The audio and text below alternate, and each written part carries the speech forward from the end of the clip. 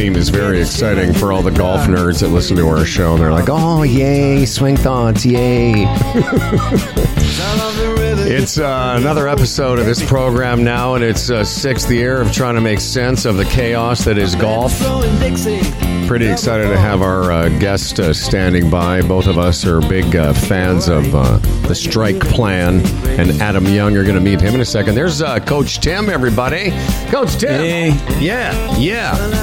I'm Humble Howard from the Humble and Fred Show. Golf spiritual leader, Coach Tim from the Guelph Griffins. It's just about university golf time again, and looking forward to hearing all about the fall season. Tim looking good. Is that a fairway and green, or is that B Dratty, man? Fairway and green. Yep. Yeah. Yep. This is one of my favorites. Is it? It's kind of light blue, little white there. My wife told me it's blue. Yeah, I was going to say I threw on this. I think this is zero restriction, but I'm not 100% sure what color it is either. JWAppareLinc.com. They represent Royal Albatross, PRG Golf, EPNY, Garb, B Dratty, and zero restriction. Find out more at JWAppareLinc.com. And of course, our title sponsor, TaylorMade Golf. Unbelievable. First, they changed the shape of the driver. Now changing the way they're constructed. The all-new Sim 2 driver, built differently around that forged aluminum ring. And later in the show, you're going to hear about a recent GSL Coach Tim golf outing where we were just geeking out over each other's golf equipment, fully supplied by TaylorMade Golf. I didn't even mention, by the way, that little hybrid-y thing that you've got. That is pretty cool. The Gapper? The Gapper, right. Visit TaylorMadeGolf.ca to learn more and find out about all the new sim technology. And you were using the pick ball there, the picks, and very, very cool. If you're in the golf nerd universe, you probably have come across our guest's blog and his podcast. Both Tim and I have been interested in what this gentleman's been doing for some time. He, like us, is intensely interested in getting people better in the game of golf, and he's got an entire family of golf improvement, not just products, blogs, and books, but he's got a really unique, interesting perspective we hope to explore today. Welcome to our program, Adam Young. Hello, Adam Young. Thank you, guys. Thanks for having me on. It's a pleasure being here. You're very welcome, and we just get right into it. You moved from the UK to the States. Did you come to America to play golf, to teach golf? Is it something that you always wanted to do? It was teaching. I've moved all over the world, the life of a golf pro, really, especially in Europe. That's the case. So from Britain to Austria, where I had to learn German. I had to give my first lessons in German, then over to Sarasota in Florida, then Gran Canaria, then Scotland, then Spain, then Santa Barbara, now Vegas. So it's kind of just the life of a golf pro. But I'm settled in Vegas right now. Cool. What did you have thoughts of being a touring pro at one point? Because what I'm kind of getting to is that intersection sometimes of what professionals will teach people and help them with the game.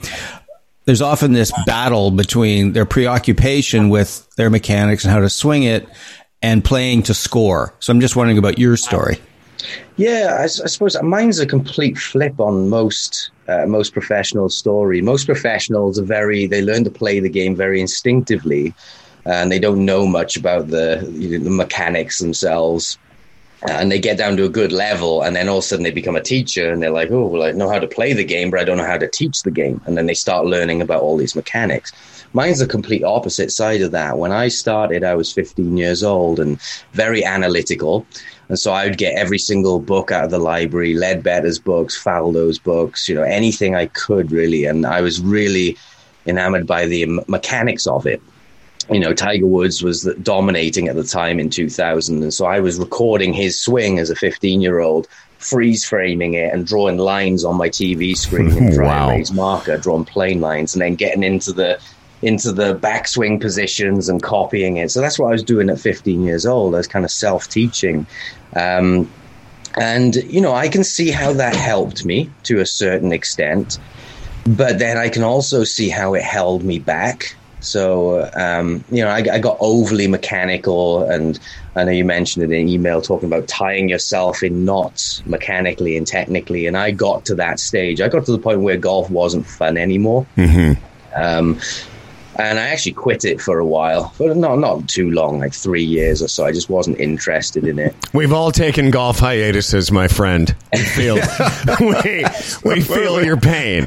Yeah, we've all been in that moment of existential Hey, just crisis. a quick technical thing. Just a quick technical thing. Timmy, can you just turn down your computer audio or something? It's just getting a little bit of sort of Reeves purposed audio coming back.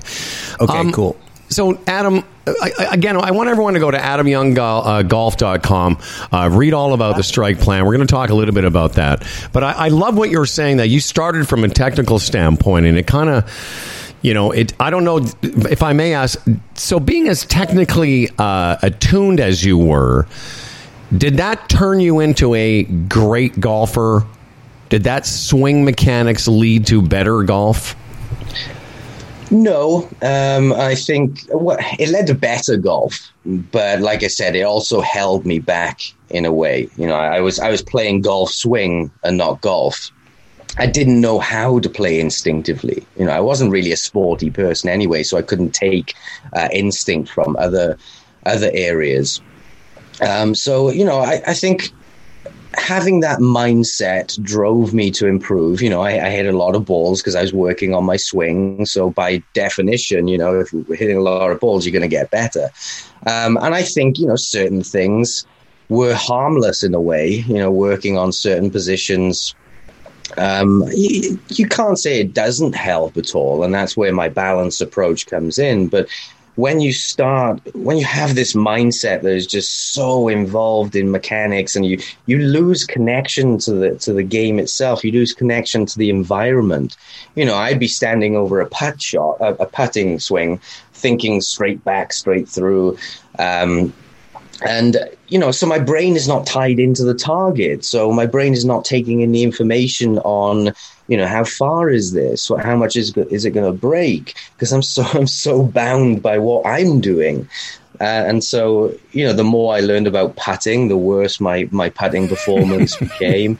And there's also the part that, I had a lot of irrelevant thoughts as well. Now as an instructor, I understand mechanics better. So, when I look at a player in front of me, I'm basically categorizing them into three things. I'm saying, how is their ground contact? So, how is that club contact in the ground? Is it hitting behind the ball, or not hitting the ground at all in a thin shot? How are they hitting the face? So is it hitting the sweet spot or toe and heel? And then where is the face looking?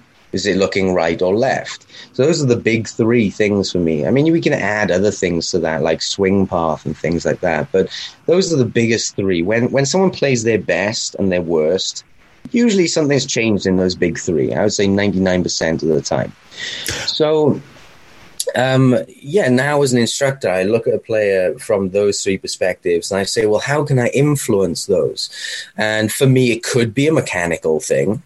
And now I have more relevant things as a coach. So say, for example, I want to influence someone's ground contact. I could say, well, weight shift relates to that. Swing direction relates to that. And release relates to that. And so I can influence one of those. Whereas when I was learning golf, it was purely, how do I make my swing look better? Right. Okay, and that's very different. So that's not what I call functional mechanics. That's just mechanics for mechanics' sake. That's just aesthetics. I think Tim wants to jump in there. Timmy? Yeah, well, one of the things that you mentioned, you said irrelevant thoughts. I have a follow-up question toward that, but you said most golfers have irrelevant thoughts. I'm just curious what an irrelevant thought would be. How do I make my takeaway look better? Okay. I shouldn't say it's irrelevant, but I kind of layer on things, or I would put things in a hierarchy of how it influences impact. Because this is a fact rooted in physics. If you want to change your outcome of your shot, you have to change impact in some way. And I'm not even talking about the body positions, because we even see different positions on tour. Jim Furyk looks very different to Brooks Koepka at Impact. I'm talking about how is that club head moving through space at Impact. So there's about 3/4 of an inch where that club is connected to the ball. And that is where the ball receives all of its information. So if your ball goes left, right, long, short, it's because something's happened at Impact. And so then we would say, well, what influences impact, and how can we put that in a hierarchy? So, for example, if I want to influence someone's ground contact, I'm not going to change their takeaway, because to me, that's irrelevant, right? And I think of this in terms of if I had 100 golfers in front of me, all with different takeaways, all with weird takeaways, and I made their takeaway more textbook, whatever that is. How many of those would improve their ground contact? And to be honest, it wouldn't change in most people. In fact, you get just as many people get worse. Exactly. Get better. It'd be a complete lottery.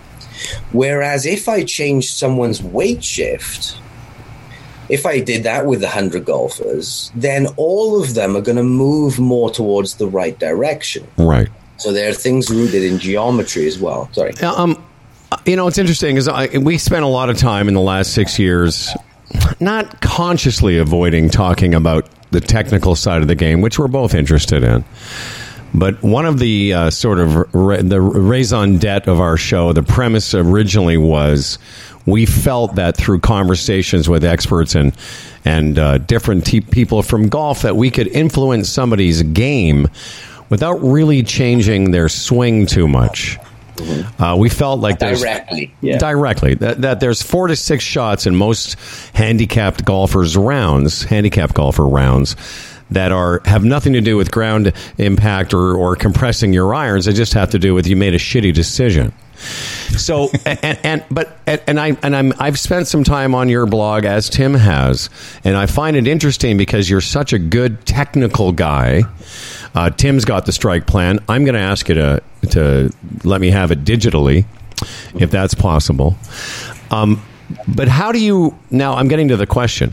So how, knowing what you know and the journey that you've been on from a technical now to a practical, how do you then bring the two together where you've got some golfers in front of you and you know that you can help them with their physical game, but how do you get them to understand that there's a game out there to be played that has nothing to do with the strike plan? And I don't say that disrespectfully. No, definitely. Well, there are 3 types of camps of golf instructor, right? You've got the incredibly technical, which I would say 95% of instructors fall into, right? And I've just been talking about that. I talked about my own game where I was reading all these technique books. Most instructors fall into that camp. They see golfers as purely mechanical meat, right? And it's just not, we should see. By the way, just for you geeks, that's the first time mechanical meat has been said on this show in 6 years. Adam Young, hang on a second. There you go. Okay, so most golfers are just meat sacks with bad swings. Yeah. And then you see the other camp. You see the swing your swing camp, which says never change your swing, just keep going with what you want. I see both of those camps as being correct. Even though they're polar opposites, they can have some element of being correct. If you're just swinging your swing, you're probably going to perform better with what motion you come to the table with. However, we have to understand there are horrible motions as well that are going to limit you to a certain extent. So, I see our swing motion as kind of the bar, or it's like the car that we're driving. You can't win a Formula One race with a Mustang or with the car that I have. It's a fast car, but it's not going to win a Formula One race. And so how do we raise the bar? Well, usually raising the bar is by improving some version of our mechanics. However, you could put me in a Formula One car and I'd crash it, because I don't know how to use it. So there also has to be that element of swing your swing or drive your car, getting used to your mechanics. And so both camps are correct there. I've identified a third camp as well, which is skill development, which no one really talks about. So it's like, how do we improve our driving skills, as such, our driving of the car? And so in golf terms, skill is, can you present the club face differently? So can you present the face more open, more closed at impact? Can you present the club more towards the toe or more towards the heel? And can you hit the ground farther forwards and farther back? And what's amazing is every single golfer, even someone who's just picking up the club for the first time, has these skills. They have the ability to change these things. If I ask a complete beginner, can you just hit a shot to the right for me and then hit a shot to the left? And I just tell them, it's all that's going to control this is where that you present the face. And I say, just start with a little putting swing, just a tiny swing like this, and present the face open. Even a complete beginner can do that. And then we just build on more levels of difficulty. As a better player, I might say, can you hit a big right and then a small right, a big left and a small left? And then when I get all the way up to elite level and I'm working with a GC quad, I might say, can you present the face 3 degrees open, 2 degrees open, 1 degrees open? And so this is an interesting form of practice, actually. You're practicing what you don't want, which is intentionally presenting the face in different directions. But what I've seen is that when players do this, their ability to do that improves and their ability to do the right thing improves. And I know, I was going to say, let me interject and I say what I know Coach Tim is thinking is what that also does, Adam, is it increases awareness. Mm-hmm. It increases your body's ability to feel degrees of distinction. Exactly. Thanks, Howard, because where I was going to go with that was, and this is what intrigued me about your work right from when I got the practice manual a number of years ago, was what I've been intrigued about your work, Adam, is that, we've talked about some technical aspects about presenting the face and club path, that kind of thing. Most people, as you said, 90% of people who teach people as if they're technical meat. This is going to become a new catchphrase. I think we're going to have some merch with that on it or something. But you do it in a way in which they're not fixated on internal focus, such as, do this with my right wrist, do this with my, rotate, that kind of thing. And where I want you to go with this, the invitation is that how do people improve their strike, their compression, without tying themselves in knots or paralysis by analysis with all this internal focus? Yeah, and that's exactly right. I mean, what I wouldn't want people to get from the initial part of our conversation is that I'm a very mechanical coach. What I want them to get is that I understand mechanics to a deep level. I could talk with an instructor about D-plane and kinematic sequence and forces and torques. However, when I'm with a player, I might give them a very simple task and let the movement evolve as a result of that. So one of the ones that I'm kind of famous for in a way, and I'm not famous, but I went on a different podcast and I talked about this concept of the nail drill. And so it's basically I have a ball with a nail driven through it. And so if I had a player who's way over the top, you could say things like, oh, their arms doing this, their shoulders doing this, their kinematic sequences doing that, or whatever. If I get that player with that nail and I angle that nail to the right and I just ask them one thing, I say, how would you hammer that nail with your club?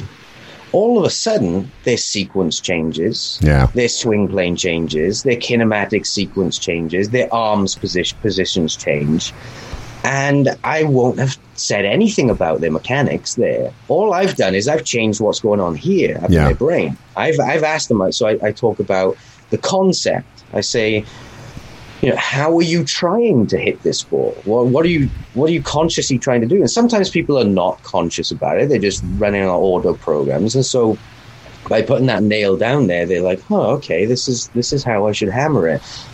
And that's a concept called self-organization, where you give someone a task or you change someone's intention. And as a result of that, their impact obviously change and their mechanics change. So I found ways as a coach of changing 10, 20 things in someone's swing just by giving them one thought. Again, it's interesting we're having this discussion with you because I would say, Timmy, this might be the longest single focus we've had on mechanical changes, but from a sort of, I want to say this, organic aspect. Adam Young is our guest, and Adam Young Golf is where you find out more about him. The strike plan is available. The practice manual is something you might be interested in. And what we like about this, again, I speak for Tim, is that I love what you just said. A lot of golfers will read about, having their right shoulder externally rotated and their elbow leading their wrist, but it's a hard thing to synthesize. But your type of teaching seems to concentrate on more natural methods to achieve what you want your player to do.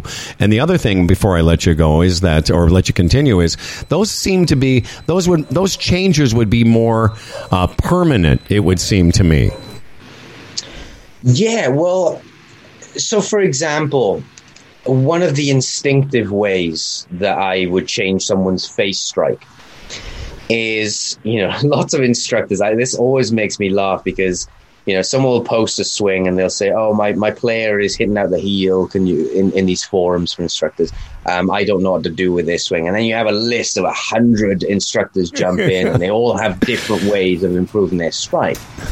And I look at that and I say, well, I've never had trouble changing someone's strike. So if a shanker comes to me and they say I'm on the verge of quitting, I know I've got a 99% chance for it, of a success of that player leaving that lesson, not shanking it again.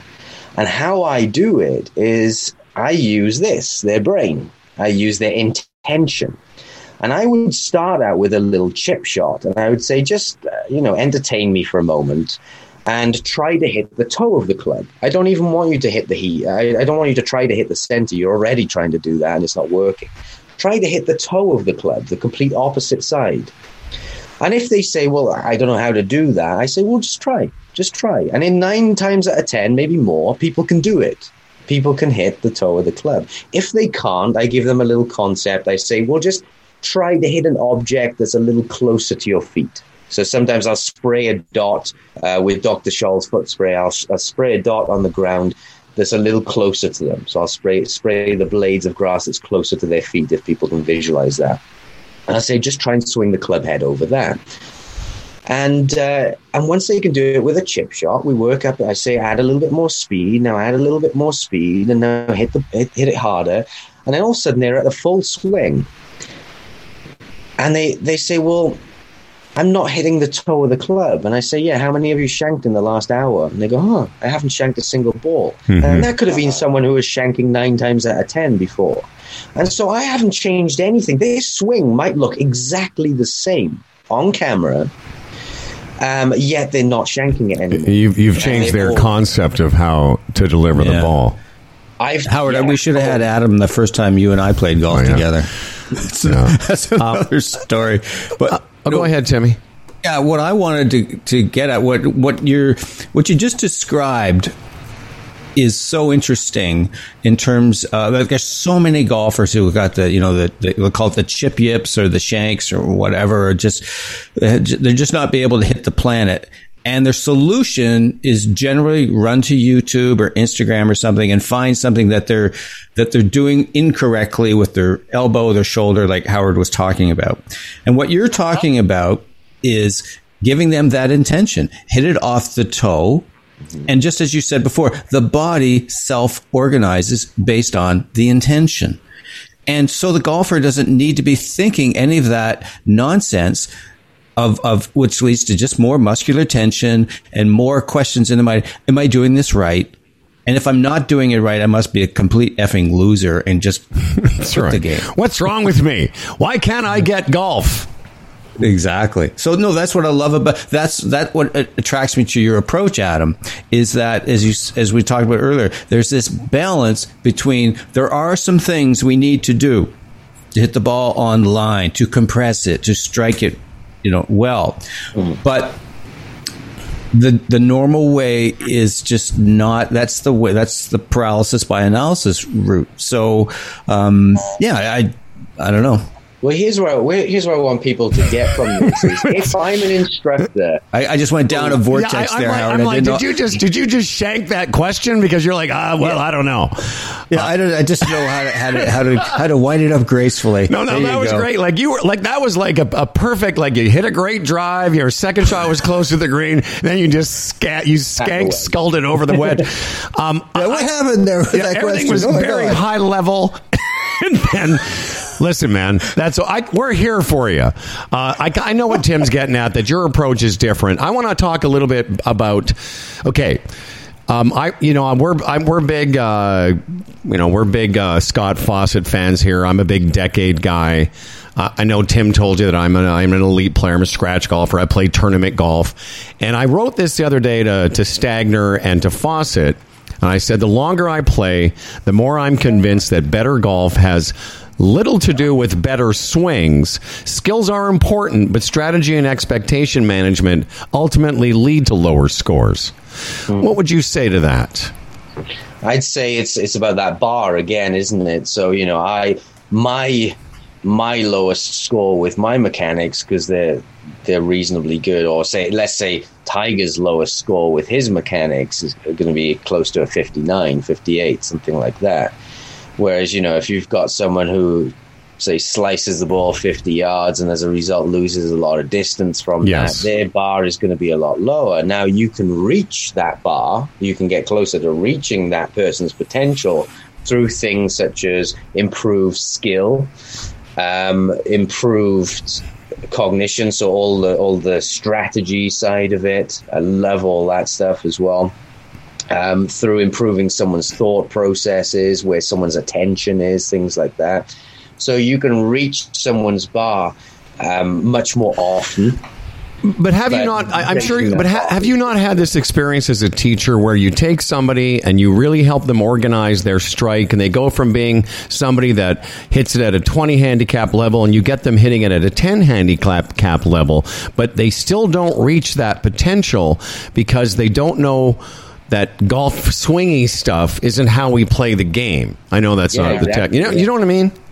Yeah, and you have to identify as a coach. You have, I look at that player and I say, well, they have the swing or the strike. They have the ball results of a 5 handicap. So why is this player off 20? I'm not going to go there and improve that player's swing. I'm going to say, look, what's wrong in your playing game and your approach to the game that's leading to those higher scores? Right. Whereas, if someone is hitting it 180 yards and they're off 5, then you'd say, well, look, we might have to improve your distance to raise that bar, because you're maxing out your potential right now with what you have. Well, Adam, one of the things I want to ask is something that could be like a takeaway and perhaps even a preview of your strike plan for our listeners is, a lot of players struggle with hitting behind the ball, the dreaded fat shot. And, and that's what golfers covet so much, is that solid hit. We just love that. But so many players struggle with the fat shot. What's something that you could give our listeners that would be a nice taste of your strike plan in terms of how to, in essence, solve the fat shot? This article you've got called "How to Compress Your Iron Shots in Golf," and that's kind of what Tim's getting at. It's a really good article. I want everyone to go check it out. But give us a little preview and something that somebody might take away as they listen to this podcast on the way to their golf game this weekend.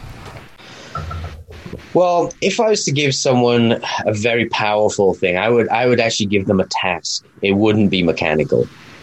You could go the mechanical route. So I could say to someone, shift your weight more, shift your weight earlier, get to your left side earlier. That if I give 100 golfers and I ask them to shift their weight more, their low point is going to move more forwards, which means their ground contact will move more forwards. However, it'll move forwards inconsistently. Through a mechanical approach. And the reason why is because they're going to sometimes do their old swing, and then they'll sometimes do the new swing, and then they'll sometimes overdo the new swing. And so they kind of, this is why, mechanical approaches might help. But I would go with more a task. And usually I get someone into a bunker, and I rake the bunker flat like a fairway bunker. And I just draw a line in the sand, and I say, right, place that line where you would normally have your ball. And I say, right, now make a swing and try to hit that line. And I give them 10 attempts, and every single one is going to be 2, 3, 4 inches behind that line, because that's where a fat shot is, right? And they go there, they go, well, I don't understand this. I'm trying to hit that line. And you go, yeah, you're not. So number one is just building awareness to what they're actually doing, because many people, that's very good. When they hit a fat shot, they don't understand what's happened. Yeah. In fact, after doing that drill, people often scratch their head and they go, I thought a fat shot was just going too deep in the sand. That's and I say, no, you can go as deep as you want in the sand as long as you hit that line first, and then I'll demonstrate to them. And often that is enough, that demonstration of me hitting that ball, then turf, or hitting that line first and then hitting after. That is enough in itself to trigger in them a self-organization of better mechanics. Very interesting. So they don't have to think about it. They're given the task of try to hit this line. And as a result, oftentimes I'll see their weight shift will improve. And I haven't told them anything about it. 100%. So again, that's how a task can bring arise mechanics. And that's my preferred approach, right? I would much rather give someone a task to get these mechanics rather than give them the mechanics to get the task. Well, I'm going to pimp you out here very quickly in the last couple of minutes because, and again, I almost never talk about what I'm working on technically, because I think the biggest gift that we give to our audience is giving anecdotal evidence of score farming, is what I call it. It's actually a friend of ours who works with some tour players calls that, gathering score. But one of the little things that I've been working on, and I talked about it with Tim yesterday afternoon when we were playing, and I almost never do this during the season, but I've got a bit of a break now between tournaments, and what I've always struggled with as a good player is that, I'm an older golfer, so I grew up with the reverse C, and I never really learned to post up pre-impact. I know that's a technical thing, and I've been working on it the last couple of days with one of my friends who teaches. It's almost the thing that's elusive and hard to understand for amateur golfers when we see professional golfers do it, and even good players like me. I want to know what your thoughts are in an organic way. If you were to look at my swing and go, yeah, he slides by a little bit before I post up. What's the secret that you see in terms of posting up before you get to the ball? Do you know what I'm asking you? I would first say, what are you trying to influence and why by doing that? Are you trying to influence ground contact, or are you just trying to chase a look, or is it for injury prevention? No, I'll tell you what I'm trying to chase is that it doesn't seem to show up as much with my longer clubs, long irons, and driver. My 7, 8, 9 irons, I've been hitting them lower than I want to because I'm getting ahead of them and everything. It's almost like I hit these. It's like every 9 iron I hit looks like I'm hitting a knockdown shot. So I'm trying to get the height back in them, and part of it is because I just sort of slide by them a little bit. Again, if you don't have anything, that's fine. I just thought if you had something that you would say to me, like the bunker drill, that would get my leg to sort of, it's not even visually, it's just sort of physically, I wanted to post early. Yeah, I might ask you to splash the sand and splash it really high. So that usually gets players to spring up more a little bit and post up and get the hand path to work it up a little bit more as well. But other than that, you might just work on it directly. And so this is where my approach is, that blend of all of these things. So I will sometimes work on technical things. Basically, when I'm working on something body-wise, it's usually something to help change a lot of mechanics. So I might give someone one swing thought that influences 2 or 3 things. So say, for example, if I gave someone lead wrist flexion, which is kind of a popular thing to do at the moment, and I don't do that to everybody. But the reason why I would give someone lead wrist flexion is if they want to hit it lower, and if they want to hit it more left, and if they want to hit it more out of the toe. Right.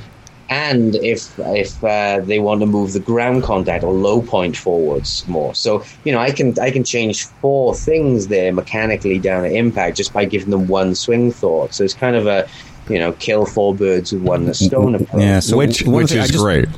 So one of the things I want to Adam, you've got a podcast, so I want to give you a little tip on doing a podcast. When you get an expert like yourself, it's like being at a party with a doctor. You come up and say, hey, doc, I got this little pain in my elbow here. Exactly. What do you think? And by the way, and Tim will tell you, this is the first time I've asked anybody a technical question, just because it's fresh in my mind. AdamYoungGolf.com. The strike plan is there. What a pleasure to talk to you in person. Give our best to Sherman. Tell him we're going to try and get him back on the show. What is the name of the podcast that you kids do? It's The Sweet Spot. The Sweet Spot. Nice. And it is available wherever you get podcasts. I want everyone to go and check out Adam's site, because it's not just a guy shilling for a system, although there's something. There's a great blog that we'd love you to read, AdamYoungGolf.com. And what a pleasure to speak to you. Hopefully, Adam, this won't be the last time. We don't want to scare you off. I know it's a lot to take in here. No, I've got plenty more to talk about. Yeah, can I just leave your people with one thing? Yes, please. Sure. I've talked a lot about technique. I want people to understand, if I know all this stuff about technique, I choose to do the simple stuff as a coach. Right. If you have a lesson with me, it's incredibly simple. I might spray a spot on the ground and say, can you try and hit that for me? Or can you try and present the face more open for me? My teaching is very, very simple. So if I know all this technical stuff, yet I choose to do the simple stuff, there's got to be something in there. Absolutely. Totally. Well, that aligns with our mission, sir. Yeah. The practice manual, Tim, hold up the book again, the practice manual. There we go. There it is. And I'm going to send you an email if you can give me an e-copy of the strike plan or whatever. I want to talk, and we're going to share it on our site as well. Thanks, Adam, my friend. You take care. Yeah, thank you, guys. There's a very nice. You're a very nice fellow. You know what? You're a very pleasant fellow, and I appreciate you. Okay? Both of you also. I've just watched 10 episodes of Ted Lasso, so that's what I say to people now. I appreciate you, Adam Young. Take care. See ya. There's Adam. He's going to let himself out, all right? Can you hear what I'm playing? A little porno for pirates? Porno for pyros, I mean, not pirates. I haven't heard that. You don't know this song? Cool. This is a Total Edge. This was back Humble and Fred days in the 90s. Porno for pyros. This was a big CFNY Edge 102 song. Sounds a little bit like Jane's Addiction. Yeah, well, that's where Perry Farrell. It's good call. Oh, there you go. There you go. Look at you, Mr. Former music critic. Well, yeah, I got a set of ears on me, I got you very nice ears, too, by the way. Thank you. So O'Connor and I had just the circumstances conspired to bring us together on a golf course yesterday afternoon, and we realized for not only in a golf course, but the first time we've seen each other in person since 2019. When we were younger, I was in my 50s. That was before I was in my 60s. That is funny. When it all went to hell. Yeah, absolutely. Yeah, that was awesome. I mean, it was such a gift. I mean, it was hilarious. I had a coaching session, and I said goodbye to the client. I'm doing some notes. My phone rings and goes, "Hey, Howard, my golf has fallen through. I need my golf fixed. Are you available? What about at Blue Springs?" Well, I'm actually at Blue Springs right now. Yeah, it couldn't have been better. I was out in Hamilton. I was supposed to play at Heron Point, and that game fell through. And I was like, I don't know what to do. And I called you. I called you because I thought, okay, he's in Guelph. Maybe we could meet for 9 at Blue Springs. And when you said you were at Blue Springs, my heart just went, aw, but Timmy. And so I raced there, and you and I played 9 holes, and I just loved it. It's funny. It was the first 9 holes I've played in a long time where I wasn't really keeping track of anything, and I hit it horribly. I was there to witness your stuff, and I got to tell you, Swing Thought nerds, STDs, Swing Thought devotees, this Tim O'Connor fucker can hit it, man. Hits it great. And I was very impressed, as I always am, but even more so now. Like, you've really, since I last saw you hit a golf ball in person, just really, love the way you organize yourself around the ball, and how You want to talk about a good, ground contact and all that stuff. Just, it really was nice to see. And the few little things we talked about, you're the player, I think, and I was referring to that in Adam's talk there. Like, I don't know what your handicap is, but your golf skill swing set is you have the ability to be a much low, a low single digit handicap. I think. Yeah, well, thank you. Yeah, I think so. You know what? It was very interesting. So, folks, the part of the gift for me was for Howard and I to play was to see the guy actually, without it being in pixels, and it was really funny. I thought that was great. Hey, I'm double vaccinated. You're double vaccinated. Give me a hug. That's right. Give him a big hug. I said, you double vaxxed? He goes, yeah, I can. Come here over here, buddy. Let me hold you to my heart. Exactly. Yeah. So I'm going in my Club C starting today. Yeah. And so it was a great opportunity to just geek out on the golf course. And, folks, as you've been hearing Howard, who's doing his PhD in Decade. That's right. Thank you. Just learning a ton around the whole course management piece. And so we went around the golf course and we looked at various situations and approaches, and I can just sum it up by saying, and I said to you, like, holy shit, this is like scratch golfer inside dope info. Things like just, when I short-sighted myself, I was on an incline hitting up to the green to just kind of close the face a bit to lead to better compression. Yeah. And walking, say you got a chip or a pitch or a long putt, and walking, say, halfway down to the apex, and just which allows your body to see it and feel what's going on.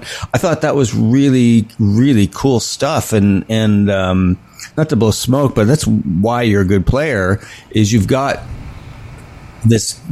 you developed this higher level of experience and awareness.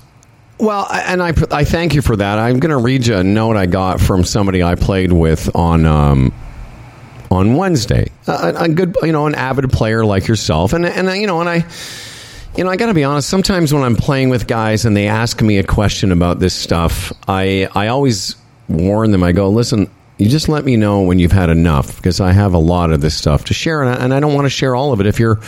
Anyway, this one guy I play with, a very good player. Swings it like you do. Very, very good compression. But he wrote me a note. He said, hey, Howard, I just want to say thanks again for the game today. It's great to hear your approach to things on the course. And thanks for the tips, especially the ball position. He had one of those, very much like you, his ball position keeps sneaking back. But what I like about that note is, all I did was the same thing with you. I sort of showed him a couple things where if you're in this position, all you're trying to do is, like, one of the things we talk a lot about on the show, and I've talked about it with in reference to Fawcett, and that is that, the thing you cannot do is two chip. On the second hole we played last night, you basically sculled a bunker shot into the hazard. You can't do that. I'm not saying it's because you're a bad bunker player, but a lot of those shots our intention, and as I told you, my intention in that moment would be different. I wouldn't be trying to get it close. I'm just trying to get it on. If it gets close, great. The little things like that you go around the golf course. Tim made this chip last night on the 9th hole. It's a par 5. He had a beautiful drive, and then we talked over where he was going to lay up, and then he hit this beautiful pitch to 4 feet and made a 4. Now, I look at that and I think, that guy that can do that can shoot around par golf, and what's holding him back, because we're talking about you, what holds them back is there's those things for every situation. So what I showed Tim was, if you've got an uphill pitch to a near pin, and most of you all are going to either leave it short or try and do too much. And I said, here's the thing somebody showed me. And rather than open the club face, I just hood it slightly. And what that does is it guarantees good contact. Because in those situations, par is no longer what you're trying to do. What you're trying to do is not make a double bogey. And so all those things add up to making only bogeys allows you to use your birdie on 9 and keep on playing. And it's what I really thought it was interesting. We're talking all this technical stuff with Adam, because really what we stand for is the things we talked about last night in the golf course, which is aim better, mitigate your mistakes. If you are going to make a mistake, make sure it's only a bogey or a double, and then play on. And that's really the secret, Yeah, well, bang on. And it takes me back to the Ontario Mid-Am qualifier I played at Woodington Lakes about 2 or 3 weeks ago. And this fellow I played with, he very strong man. He's kind of about, I think, late 40s. I mean, he hit the ball. But he would make these choices. I would just go, oh, my gosh. I mean, he'd have like 220 into a green over water, and he'd be hitting a hybrid. Sploosh. And, he just his card was littered with doubles and triples and all this, all based on decisions he made that basically, he was self-injuring himself. No, I know what you mean. Like, he's sabotaging. Yeah, totally self-sabotage. And that's the thing that I'm coming to understand so much more. I work in this area of performance and mental game, but there's also a learning that's going on for me around that playing of the game aspect of it, and so much of it is around managing ourselves around the golf course so that we take that big number out of play and give ourselves just a better advantage of scoring. And I've had this discussion with you and other friends of ours, Doolin and Charles Fitzsimmons, and I talk about it a little bit with Sean Casey and other friends of mine, Henrik. Yes, what you tell and what you teach your players. What is that? That is an indication that it's recycling day in our condo neighborhood. Nice. And what is that stick you have there? That's cool. Well, it was it's from the golfer's toolbox, honestly. So you shut your window with that? That is really cool. I do, but because my office, my desk is away from the window, I don't think I'll reach it. So That's okay. Let's just move on from this, because I don't know. No, I don't mind. I thought it was very cool. I love those moments. Anyway, what I was getting at is you can have a great mental attitude, and you can go see Tim O'Connor, and you can, not be an asshole on the golf course and be a better partner, and all that's great. And you can be in your body, and you can work on your breathing, and all of those are essential tools. Speaking of the toolbox. But if you don't know how to play the game and play it based on what you stand for, and I want to get to something that I quote you all the time. When you start working with Tim, one of the first things he's going to ask you is, why do you play golf? And I spoke about this with my brother recently, a psychologist. I said, that's one of the things that Tim does that I really like. But I said, what I would also add to that, why you play golf, is because most people would say, I play golf as I want to enjoy myself. But in actual fact, the bullshit, all bullshit aside, most people play golf because they want to see how low they can shoot. The problem is they don't like to tell it. We've spoken of this. They don't like to tell other people that because it would make them seem like they're trying too hard. But if we're all being honest, I mean, you're a 6 handicap. My brother is a 15 handicap, 14 handicap. If I said to you, Tim, all the other reasons why you play golf, outdoors, fellowship, fitness, blah, blah, blah. If you say to me, Howard, I play golf because I want to go from a 6 handicap to a 3 handicap, which is absolutely doable. Then I would say to you, okay, then make every decision on the golf course based on that what you stand for.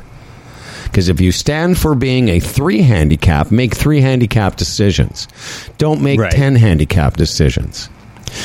And what I'll finish with, I played in my club championship last weekend with all the kids, not the senior guys. I played with kids, as one of them that that hit it. Kids is under 40, right? Yeah, I played with a 20-year-old, a 30-year-old, a 30. I mean, I did I played the oldest guy I played with was the third day, and he was like 51. My point is, I laid up on par 5s off the tee. because where the bunkers were basically in my driving distance carry, which I know that. So I stand for low. I want to shoot the lowest score I can, so I'm not weirded out or embarrassed or feel self-conscious about laying up on a par 5 off the tee, because that is my pathway to the lowest score on that hole. That's what I'm saying for you, is like, you got to start making a stand, and this is for everyone.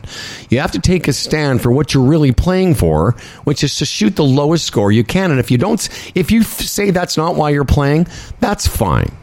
But I think most of us, if we're being honest, that's why we're playing. We want to see. I totally get it. I totally get it, because as an avid golfer, quite honestly, I know that if I shoot a low score, indeed, one of the things I'm thinking of as soon as I'm off the course is, I wonder what's going to happen to my index. It's a lovely thing. You go in, Golf Canada, put it in. That's right. And that little magic moment. What happens to that number? Oh, yes. Or, oh, come on. Oh, come on. Wait a second. Yeah, what score did I just lose? Exactly. No, but the point I'm going to make, though, is that indeed making decisions in a very thoughtful, intentional way. But the balance is, of course, that we can make good decisions, but then the balance is knowing that we can in fact control what's going to happen a lot of the time. Yeah. So we can make a decision, we're going to hit a ball in a certain place, but it doesn't go there, or despite putting a good stroke on it, the ball doesn't go in. We can influence things by the decisions we make, but then of course it's not to get too deep in it, but it's how do you respond to when it doesn't go well? So it's just that balance of making good decisions based on the results you want, but not craving a certain result and not beating the living crap out of yourself when you don't get the exact result. And fair enough. That's where you and Charles and Dooland, that's where you can help a player. Okay, what do you do when it doesn't go your way? What I'm talking about is making the strategic decisions around 100%. The golf course based on what you stand for. Because I play with a lot of people that seem to make decisions that I know, watching it happen, are based on some kind of fantasy about looking good, or they don't want to be embarrassed or whatever. And no, to your point, how you react to bad shots, and we'll get to that in a second. I'm talking about this. We're on the 9th hole. You hit your great drive, and you're about we're about 190 on a direct line over a hazard and a bunker to the green. And you said, I'm going to probably lay up. And I said, well, just hang on a second, because you're a strong man who has a good golf swing. I said, what I would look at is there's a bunker about 30 yards right of the green that even if you hit it at that bunker and pull hook it, you'll probably be on the front of the green. If you hit a block, you're fine. You could snap hook it and still be fine on that line. And sure enough, you get up there, and I think you hit 6-iron or something. A beautiful swing. Yeah. You were 25 yards short of the green with the whole green to look at. It was just they were just good decisions. It had nothing to do with your golf swing. And even if it hadn't worked out exactly like you wanted it to, it gave you enough wiggle room that if the worst shot you could hit on that blind showed up, you would still be in play. And that's what I'm talking about when I don't hear enough guys discuss this, yourself included, and Charles included. I think when we finally do our seminar, Pathways to Par, that these are the things that will just chip away each hole at your overall score. Because absolutely, because the worst you were going to make on that hole was par. I mean, you made a beautiful pitch, but even if you'd made a horrible pitch and you had a 15-footer, you were going to 2-putt it, and 5 was all you could make. And that's all I'm saying to everyone is, like, if you stand for be honest with yourself. If you stand for lower scores, then when you have a bad shot, you don't freak out, because you go, from this point forward, I'm going to see what's the lowest score I can make. I've hit it in the trees. Mm-hmm. Because, most guys hit it in the trees and they find that little space, and Fawcett always talks about this. Chip out. Shut your face. Just because you will make more bogeys from chipping out than you'll make one par of 40. You'll make 5 triples and 2 doubles and a whole menu of shit. That's what he means by the statistics around the game. Go with that. Let them be your friend. Because I got to tell you, Timmy, I watched you play for 2.5 hours and we hit balls after, and I was just kind of like going home like, wow, I thought to myself, this guy just has all the tools. Well, thanks very much. Appreciate that. And so, yeah, it's a very interesting place to be in. A lot of golfers are in that place. Most golfers, I would say, who've been playing for a number of years and, quote, work on their game, and maybe they've taken lessons and they work and they love this game. Most golfers underperform based on things that you're talking about, not making good decisions. There's so many golfers are working on things like how's, it's like you said a couple of weeks ago, you ask someone, how's your game? They say, well, I'm working on I'm blocking my drives and I'm trying to straighten it out a little bit like that. As opposed to, I'm trying to take an approach to the game that's going to give me a better chance of lower scores, which is a totally different thing, of course. And it's kind of like an artificial, conversation out of context. But the majority of golfers, and I'm one of them, it's learning that there's an approach to the game around the playing of the game, like you call it, that a lot of people aren't exposed to. And I think that we're doing a lovely service here by expanding people's horizons, if you will, about there's a different way to play this game that has nothing to do with what you call ball hitting. And I love that. And now just to put a little tie it up, you're gonna Tim's playing in tournament this weekend.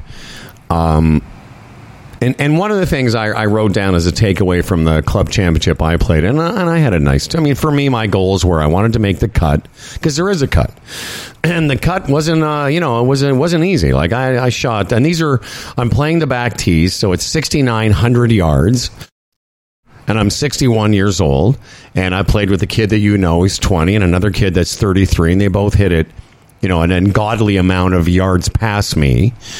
But the 33-year-old, I beat him by 4 or 5. And the 20-year-old was the leader after 2 rounds, and I got to watch him play. But I shot 78, 75, and then I shot 73 on the last round. And it was a good round for me. But in that round of 73, I wanted to tell you about, this is the takeaway for tournament golf. And Fawcett talks about this in Decade. Okay. And that's the concept of not panicking. Yeah. It's an easy thing to understand. It's a hard thing to do. You just have to, and it's part of what you talk about, Tim, and other people like you talk about acceptance. But if you stand for lower scores, which is really today's sermon, be honest, we all want to shoot lower scores, then it's incumbent on you to take what the golf course gives you. I know it's a cliche, and then move the F on. So I had 2 things I wanted to share with you. In my round of 73 from the back tees, that's 1 over par, I made 3 bogeys and I made 2 birdies. But I had 3 times I followed 3 bogeys and 2 birdies. And 3 times I followed bogeys with birdies. Like my next hole was a birdie. And no times did I follow a bogey during the entire tournament with anything worse than a bogey or a par. So that was a big one for me. But there's a short hole on our golf course. It's a par 3. From the blue tees, it's about 150. From the back tees, though, it's 175. And I semi-shanked a 6-iron.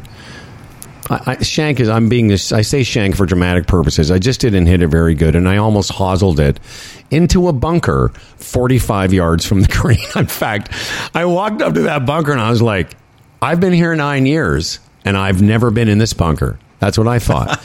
I had a 45-yard bunker shot over another bunker onto the green of a par 3. And this is in the round of 73. Wow. I took my 45 degree. I took my 54 degree sandwich, and I said to myself, "All you have to do here, buddy, is just get it on the green." I was 30 feet short of the green. I got it on the green, 30 feet short of the hole. I 2-putted. I made my bogey, and I moved on. But what it did is I know part of me was like, oh, now what it's going to happen? And I birdied the next hole. It's an easy par 5. The point, though, is I didn't look at that like, oh, shit, now the round's been ruined, or what's going on? I went, oh, my reaction was, well, this is funny. I've never been in this bunker before. And I know now from being a more disciplined player that I wasn't trying to get that shot close. I wasn't trying to make up for the mistake, and this is for you today. Mm-hmm. I wasn't trying to make up that mistake with my next shot. Oh yeah, I was just playing, like they say in every shot has a purpose. I was just playing the shot from that point forward, and that's the hardest part of being a golfer, is that even when you've hit your first putt 8 feet by, you can't say, oh, I've got to get this for par, and then ram that one 5 feet by. You've got to say, I've got this putt now. What's my best chance to get it in or near the hole?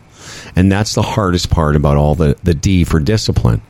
And that's all. I just want to leave you with that every shot is its own shot, not part of a continuum of shots. Well, GSL, thank you for your blessings, your counsel, your support, your big hug. I'm going to take that into my Club C. I feel really good about going into my Club C. I've never felt this kind of I don't really need to do anything besides just take care of business. That doesn't mean I'm going to win the damn thing. It just means I'm feeling like I don't have to have a certain plan or anything like that, other than how I'm going to. No, but I know what you mean. You don't feel like you're going to the golf course to cram your final swings in to remind you and to learn how to hit a golf ball. Yeah. And that's what a lot of people do in tournaments or in rounds of significance. They're trying to figure out before the round, like, oh, I need to learn to golf. You already have, and I've seen this now. Saw it yesterday. You have everything somebody would want to have in terms of your skill development. And with a few little strategic things, like I say to people, if you knew how far right I aim when there's trouble left, you wouldn't believe it. So I saw it yesterday, and that was really cool. I mean, it really makes, as we were talking, it makes for a more relaxed swing. You're not tense because if you're aiming there, it ain't. There's no way you're going OB or whatever. And I told you on the first tee, I should say, on the last round of the club championship. These kids I'm playing with are all hitting irons, but I wanted to lay it out there a little bit further, so I'm hitting my hybrid. But there's trouble down. It's one Leith field, so there's a burn and out of bounds down the left hand side, and I almost aimed at the 9th tee, knowing, because I know under pressure. I know I've done this on the first tee of big tournaments. I pull hook the ball, and I've stopped trying to wonder why, and I just play for it. And sure enough, love it. I ripped that hybrid down the middle of the fairway, and Mike Marshall, my buddy, goes, "Nice shot, champ." And I go, "Oh, really? Oh, okay, fine." Exactly. I knew exactly. I pull hooked that thing 30 yards, but if I'd been aiming down the right center of the fairway, I'd have been in that burn. And that's all I'm talking about. Tim O'Connor, o'connorgolf.ca, everybody. That's where you find this man. You go check him out, his blog, and of course you can have personal coaching, as I've had the great pleasure. Humble and Fred Radio, we're back on Monday, and always a pleasure to have new friends of the show. Adam Young Golf, great get. Thanks for doing that. Yeah, that was awesome to have him on. Yeah. Okay. So thanks, man. Now when I say to people, play well, I have nothing to do with your golf swing. Just play well today, okay? All right, I'll take that to heart. Thanks. Thanks to JWApparel.Inc.com and all the fine apparel that you can get from them, and we're wearing it. And of course, hey, High draw, low fade, all of it. The TP5 ball, the picks, the TaylorMade family of amazing implements of disaster. Visit TaylorMadeGolf.ca. Until next time. But the horns, they blowing that sound.